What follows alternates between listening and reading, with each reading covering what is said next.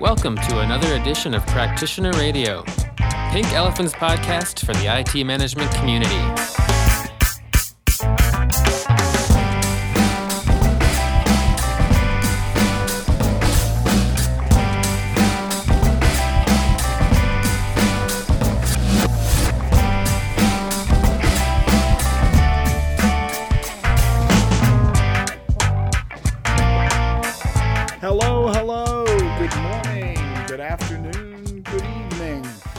This is Practitioner Radio from Pink Elephants, coming to you now. George Spalding. I'm the Executive VP at Pink Elephant. With me, as always, is my good buddy, Troy Dumoulin. Troy, say hello. George, it's a pleasure. It's been too long. It's been way too long. Way too long. My gosh, we've been to Toronto and back, and Orlando and back. And speaking of traveling, we have a special guest with us today. We have one of our old buddies, our oldest buddy from the Australian group, only it's called ITSM Hub now.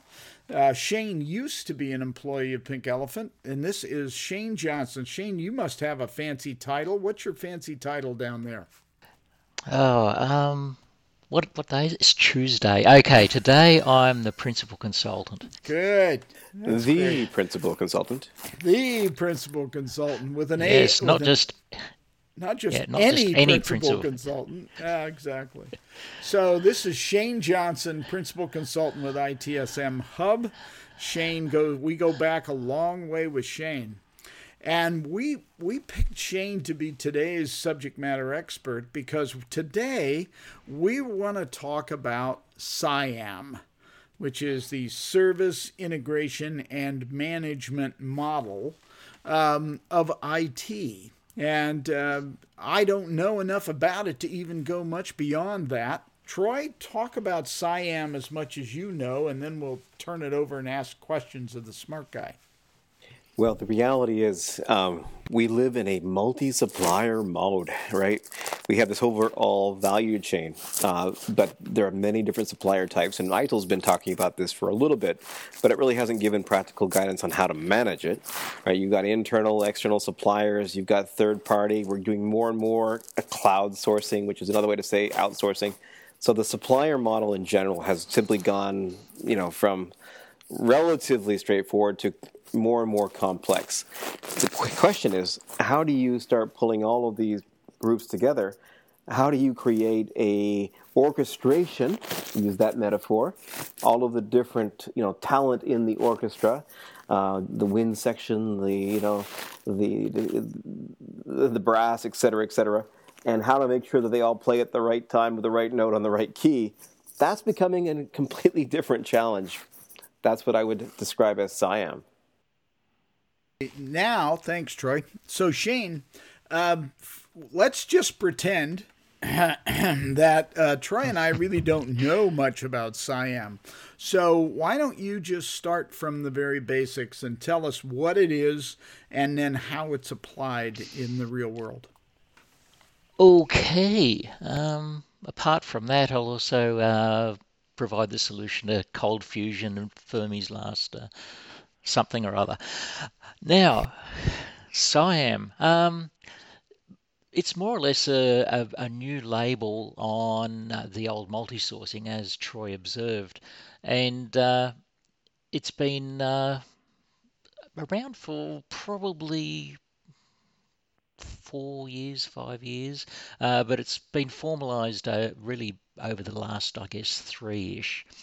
And it is a response to that lack of guidance on how do we actually manage all these multi-sources. The more you give it your service provision to other parties, the more messy it becomes. And it's also a response to mistakes that have been made by people who go and outsource their IT services. And it's based upon our current best practices, so it does talk in an ITIL-like way about the services and capabilities and processes and so forth. And it's about having an informed decision and if you like, a rational approach for managing the service risk of those services being outsourced, as much to decide how much service risk you are knowingly transferring and the other parties accepting when there's multiple parties involved, as well as somehow keeping control of it and knowing when you're stepping too far in outsourcing the governance aspects. One of the dilemmas or one of the complaints I keep hearing about now is that IT has grown too complex, and I don't think it grew complex overnight. I think that people made one decision, and then that solved the problem for the moment, and then they made another decision, and that solved another problem that was pressing, and they made another decision, and then a couple of years later they woke up and they looked at what they had, and it's a mess. And we're seeing in some cases that the real issue is the sheer complexity, where we start to see incidents, what would seem to be a simple incident management challenge, turns into this 2-3 day diagnosis or triage, because they can't figure out. It's not that they can't fix it, they don't know what's wrong, or they don't know who is wrong and whose system is doing what. The control element seems to be gone. One step further, I'll say even contractually, sometimes we put relationships in place that are detrimental, let's say the least, to value creation. Yeah, I'm reminded of a phrase that my database development tutor at university used, and seeing it a lot here. This complexity, it's like a ball of wool, and you don't know which thread to pull. And it's in a situation now where we don't just have complexity of architectures and complexity of environments, we also have complexity of, as Troy observed, the contractors, and we're ending up with no separation of concerns. We have pathological coupling of everything connected to everything, and there's no logical integration points that you can look at and say the buck stops there or the application stops there, and cloud's only adding to the mix of interesting times. I'd like to bring in the systems thinking, because one of the things that we do talk about a lot here is lean and systems thinking concepts. And the key premise for a value system to operate as a healthy one with shared speed means that they have to have shared goals, objectives, practices and priorities, right? They have to operate as a system, as a community. But when you have all of these different suppliers, many of them being competitive to each other, how do you create this constancy of purpose we're looking for in systems thinking, unless you start to find a way to pull them together and orchestrate them, right? Because by nature, they're going to be naturally opposed, not collaborative in that mindset. So this is another challenge, a systems thinking challenge. Yeah. Shane, let me rephrase this. So this question that Troy really just asked is there, Troy's used the word a couple times, orchestrate, so that we basically have all these, it's a multi-source model, so we have all these sources, we have all these vendors. Is there a central place that this is all somehow managed? How does that work? Well, in theory, yes. The service integrator layer, if we imagine the traditional approach of in any internal IT shop, we have the different towers or the groups, so the networks, the infrastructure, applications, and so forth. That kind of concept is replicated in the generic SIAM model, where you have those external towers of competency and capability, each of which are doing their own thing. It could be mainframes, networks, applications, desktop, and so on. But then the decision is made to establish an integration layer which acts as the orchestrator, arbitrator, and voice of the customer on behalf of the customer. Now, that can be internal, external, a mix of the two. But it's a conscious decision made that, okay, we're going to have a structure that isn't actually doing the technology part, but doing the orchestration part. Couldn't that be IT? In other words, couldn't the integrator actually be IT, and then all these other people are doing the technology part of it? As an internal IT. Yeah, absolutely. And there's a bit of a caveat there, though. It needs to be a designated part of IT which has the authority and the accountability for pulling that together.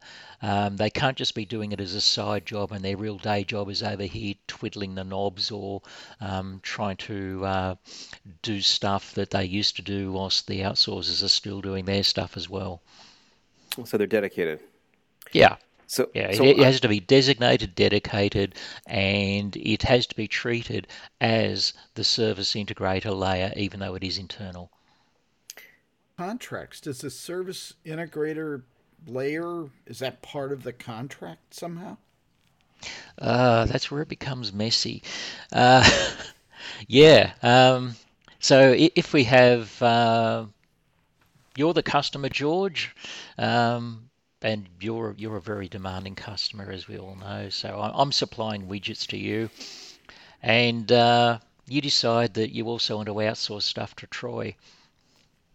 And so Troy starts supplying stuff to you as well, and you decide it's all too hard. You want to get an integrator. You contract an integrator in, and you say, "Hey, integrator, you've got to manage Shane and Troy." But we look at the integrator and say, yeah, whatever, but our contract is with George. I'll just ignore what the integrator says whenever I can get away with it. Great. So this is where I have some challenges with it, because let's just think there's this integrating layer, and George, you mentioned, couldn't they just be internal IT? And that's one model I'm familiar with. But then there's this concept where I bring in a contractor, which is what you just said, Shane, where I have a third party now managing two other third parties. And that's my observation. Typically in this scenario, they basically say, well, I don't really care about the integrator. I'm actually, and I want a direct relationship with the actual customer behind the integrator. And so they, in essence, want to go around or circumvent. So how effective really is it to have the integrator being a third party, an outside entity in this case? Yeah, it does require a lot of work, and in some ways it starts with the customer having a good appreciation and taking a very much an eyes wide open approach to what do I want to achieve with this integration layer. And unfortunately, the integration layer is often appointed after you've already contracted with those other external parties. So those existing contracts are agnostic to the integration layer, and you're trying to retrofit new practices into old contracts. So where it does work is going back to the contracts and saying, okay, if I'm going to put an integrator in, an external integrator, I now need to revisit those contracts and put language in there that says you go to us via the integrator and the integrator speaks with our voice. But how willingly are they going to do that? I mean, that's not to their advantage in their own mind. No. They have their own commercial imperatives, and we see this, it's since time immemorial. Service providers have their own commercial imperatives that operate within the context of a contract to supply services. They want to be profitable, they want to maintain their reputation, and they want to have a good relationship. And in some ways, the integration layer can be an obstruction to those imperatives. Shane, when 1,000 years ago, before I was with Pink Elephant, I did some government contracting in Washington, D.C. And what I tended to see, and I think I still see a lot is the federal government, of course, doesn't do anything themselves. At least the U.S. government doesn't. They always pretty much outsource anything they possibly can. But they tend to always have a lead contractor, what we might call a general contractor or a lead supplier. And then if that lead supplier needs other capabilities that they don't possess internally, it's their responsibility to go out and get those additional capabilities. In this case, the government, who's the customer, really only has one supplier. That's the way they operate. Ah, right. That's less common here. Although when I say less common, we do see situations where a supplier will engage another party, for example, to manage desktop or run the service desk or do part of applications that the external supplier can't do. But we also see with large contracts that the customer will go out directly and engage different large organizations to do things like mainframes, to do networks, to do telco, to do applications if they're not keeping it internally. So, and that's I think where the challenge arises. You do have a difference between the nominal lines of command, control, and governance, and the lines of commercials per the contract. Sounds like, especially if the customer goes out and gets all these different organizations. When you described it earlier, when I asked about that that orchestration, and you came up with an integration layer, you described it as a reaction to things not being very smooth, or that this was too hard to keep everybody in check, or to keep in any kind of control, that it was a reaction. And that, it sounds to me like if customers did this the way they are actually doing it right now, and without any kind of a SIAM model, this is just what they're doing. It sounds like a mess. Yeah, absolutely. Go, Troy. Yeah, in my experience, that's exactly what happens as well. Usually they decide to source for usually cost savings, sometimes talent, but usually it's, we'll do it cheaper, your mess for less conversation. And they do this a couple of times. They create service towers, if you will. And then they realize the pain of that experience, and now they're coming back and saying, okay, I need this orchestration capability. So that's my experience as well, that almost always they come at the SIAM question after the horse is out of the barn, if you will, and the pain has already been experienced. Now, the problem is, how willingly will these already contracted vendors reopen their negotiation and their contracts, which I'm sure they hard fought to begin with, to now be accountable to another party that was not in the picture at the beginning. Of course, we could pull out the carrot and the stick and all of that, but that's where it really becomes messy. And messy is a word, Shane, you've used a couple times. Yeah. And it also has to be cultivated, even if we assume that it starts off with good intent and goodwill. All it requires is a couple of bad things to happen along the way, a negative experience, a major incident, and if there are any weaknesses in that the whole management and governance structure, they get exposed quite badly. Instead of information sharing, it becomes information keeping. It's protecting your turf. It's don't embarrass us. Let's massage the data. So let's imagine it's actually done the right way. And I imagine that would mean we plan to use a multi-supplier model, and we want to set up an integrator as a first step, and then introduce other players as a secondary step. And when we talked before, Shane, you had identified there's like 4 primary approaches to this. Could you outline those approaches? Because I think I have a personal opinion about what I believe is the strongest, but I want to hear your thoughts.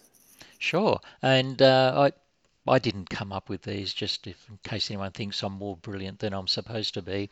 I'm plagiarizing from, you know, the work that's already been done out there by the people who came up with this SIAM model.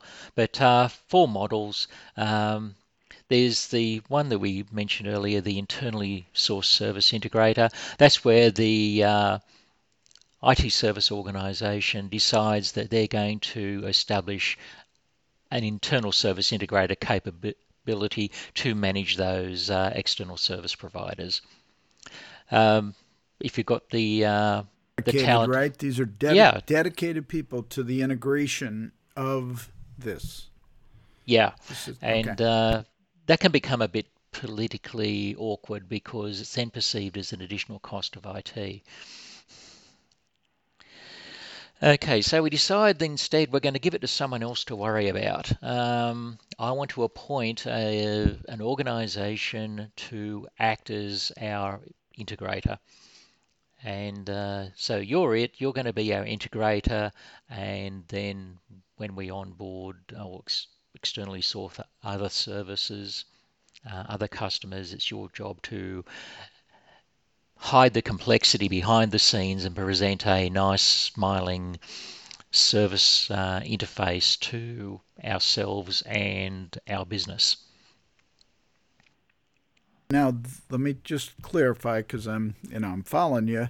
Just want to be clear. So this is a third party that we are hiring to do the integration function, but they're just a dedicated integrator. They don't do any of the technical stuff.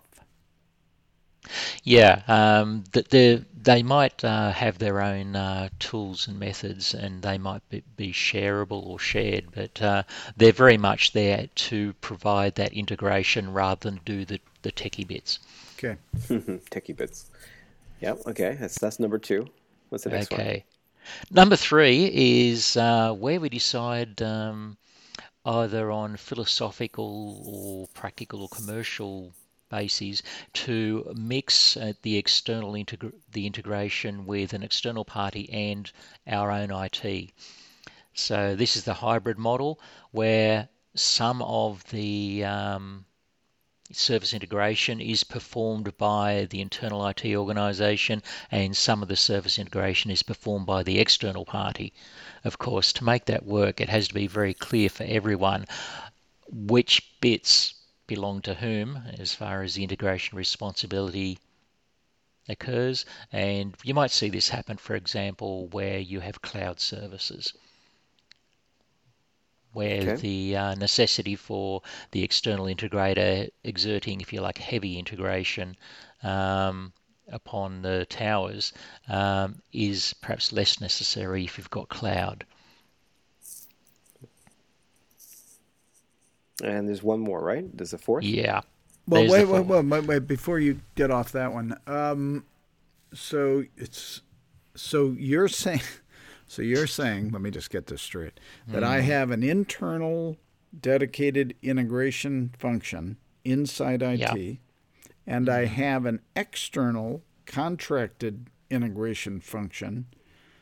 Yep. And running at the same time, and the internal guy does A, B, and C, and the external guy does D, E, and F, and never the twain shall meet.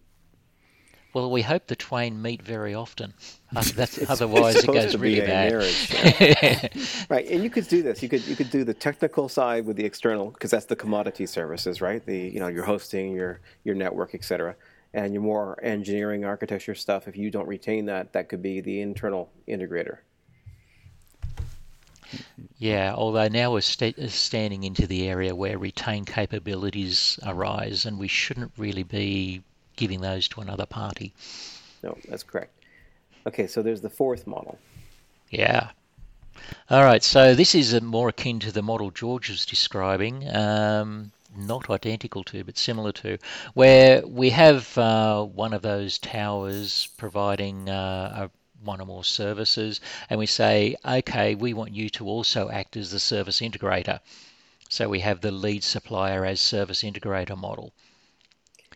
Now that presents some interesting challenges for the the party taking up that role, because they're in effect having to behave in two different ways. They're having to behave as a service provider as well as behaving as a service integrator. Yeah, so And unfortunately, you get bleed over. That's what I would see. I think that's probably this is personal opinion.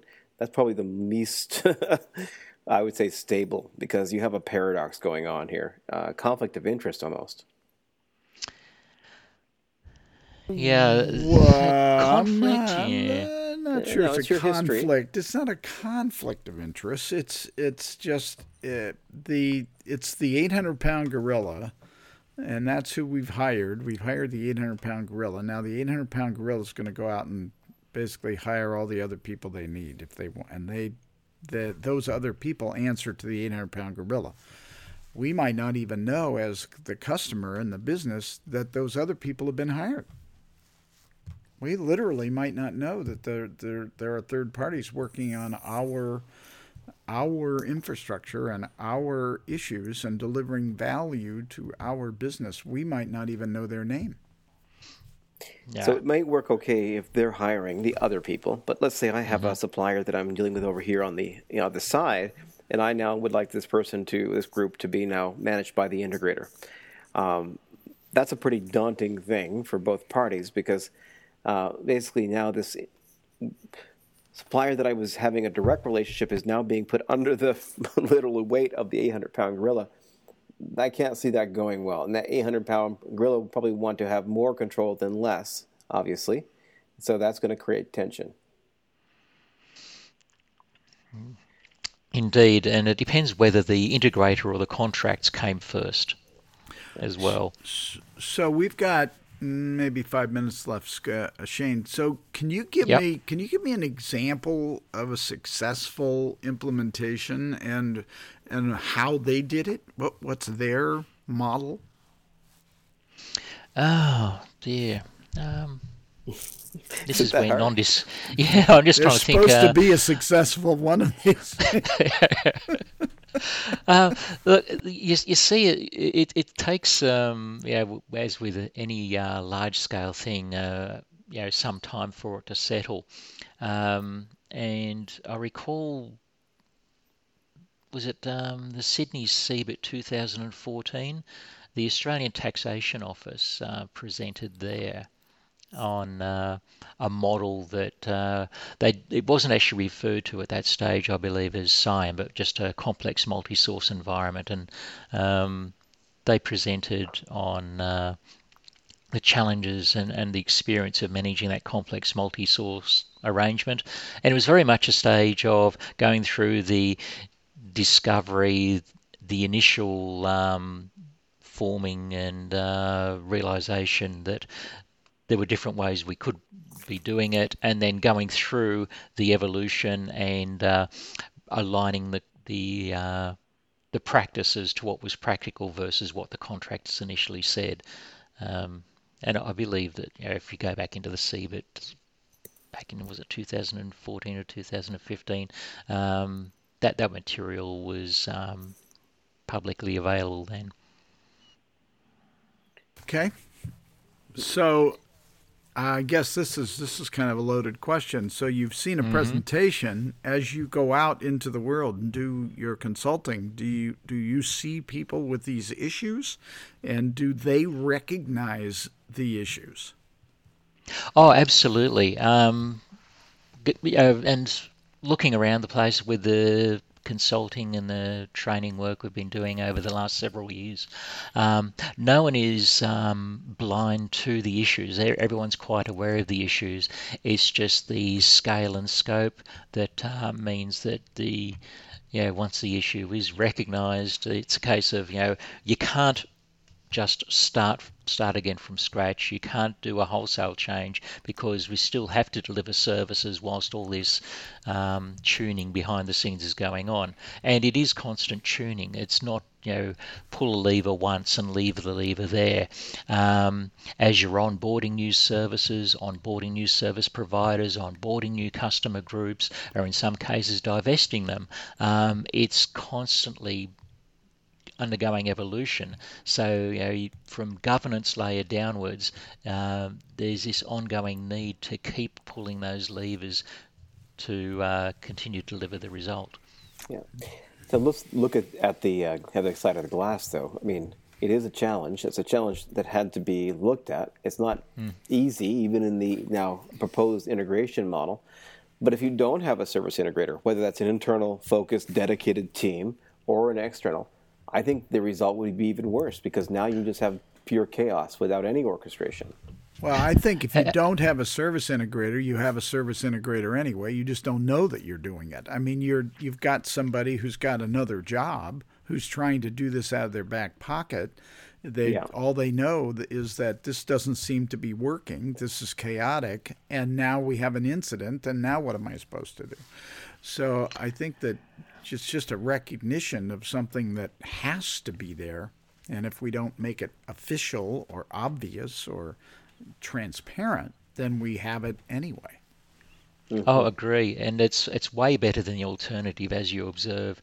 And I think one of the powerful things that comes out of the SIAM approach and model is the strong emphasis on governance from the top down, and the understanding of what you're retaining as your own capabilities internal to the customer organization, and the extent of the direction and control you intend to exert.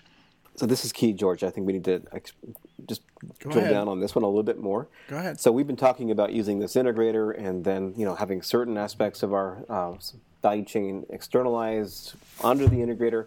But there are some things we should never externalize. These are what Shane's just referred to as the quote-unquote retained capabilities and practices.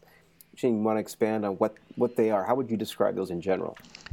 In general, they're the strategic capabilities and practices. We hear the old horror stories of where organisations in the past have outsourced accountability as well as responsibility.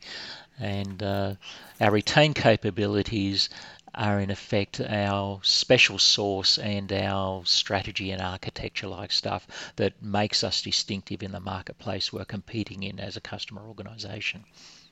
So things like your procurement and contract management, your enterprise architecture, your service strategy, the overall strategic demand management, service portfolio, your broad risk management practices are some of the things that you should always be keeping as retained capabilities. All right, guys, we have to wrap this up. We're already a little over time. So some final statements from both of you. Troy, you go first.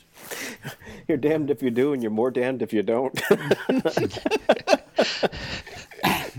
Lovely. Yeah. Very distinctly put.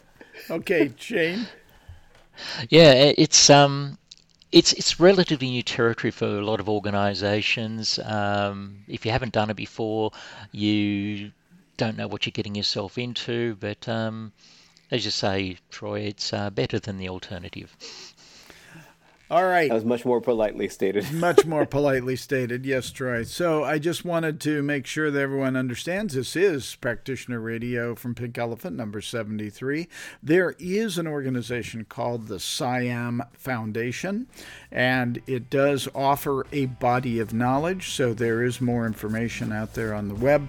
I urge you to go out and learn as much as possible about this, because you're probably in the middle of a multi-sourcing model. I'm going to wrap this up for today. Thanks, everybody. And this is George Spalding signing off.